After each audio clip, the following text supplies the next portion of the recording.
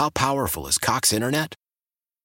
Powerful enough to let your band members in Vegas, Phoenix, and Rhode Island jam like you're all in the same garage.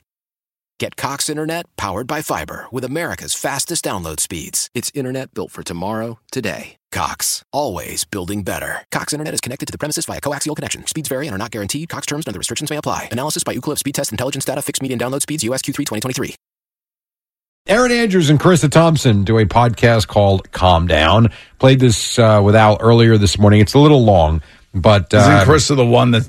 Is she the one? Yes. She's the one that basically said that she'll make up stuff or she made up stuff on the sideline. She would make a general coach speak. And this is where she got herself in trouble. Mm-hmm. No, this was not on this. She was on a Barstool podcast. Oh, that was right. Yeah.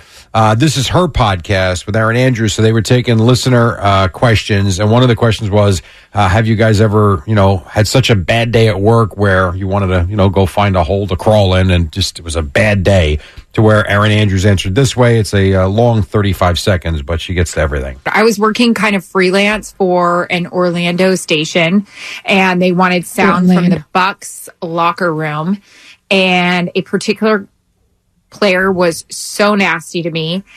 He physically turned his back away from me in the middle of his scrum. He also told me to go back, rehearse my question, and come back when I was ready. I was mortified. I was 19, 20 years old. I had practiced. I did slip up a little bit. I stumbled. He knew it. He knew I was young. I instantly started having tears come down my face, and two players in particular, Derrick Brooks and John Lynch, saw it, pulled me over, and said, "What do you need?" So there you go. Al's hero was one of the two that went over and made her feel better about herself. Who do you think the Bucs player was? Sapp. No question. Yeah. Would that have been around the time? Yeah, because that was the time I was in the Bucs locker room. He was the only one that was like that to people. So wow. Why?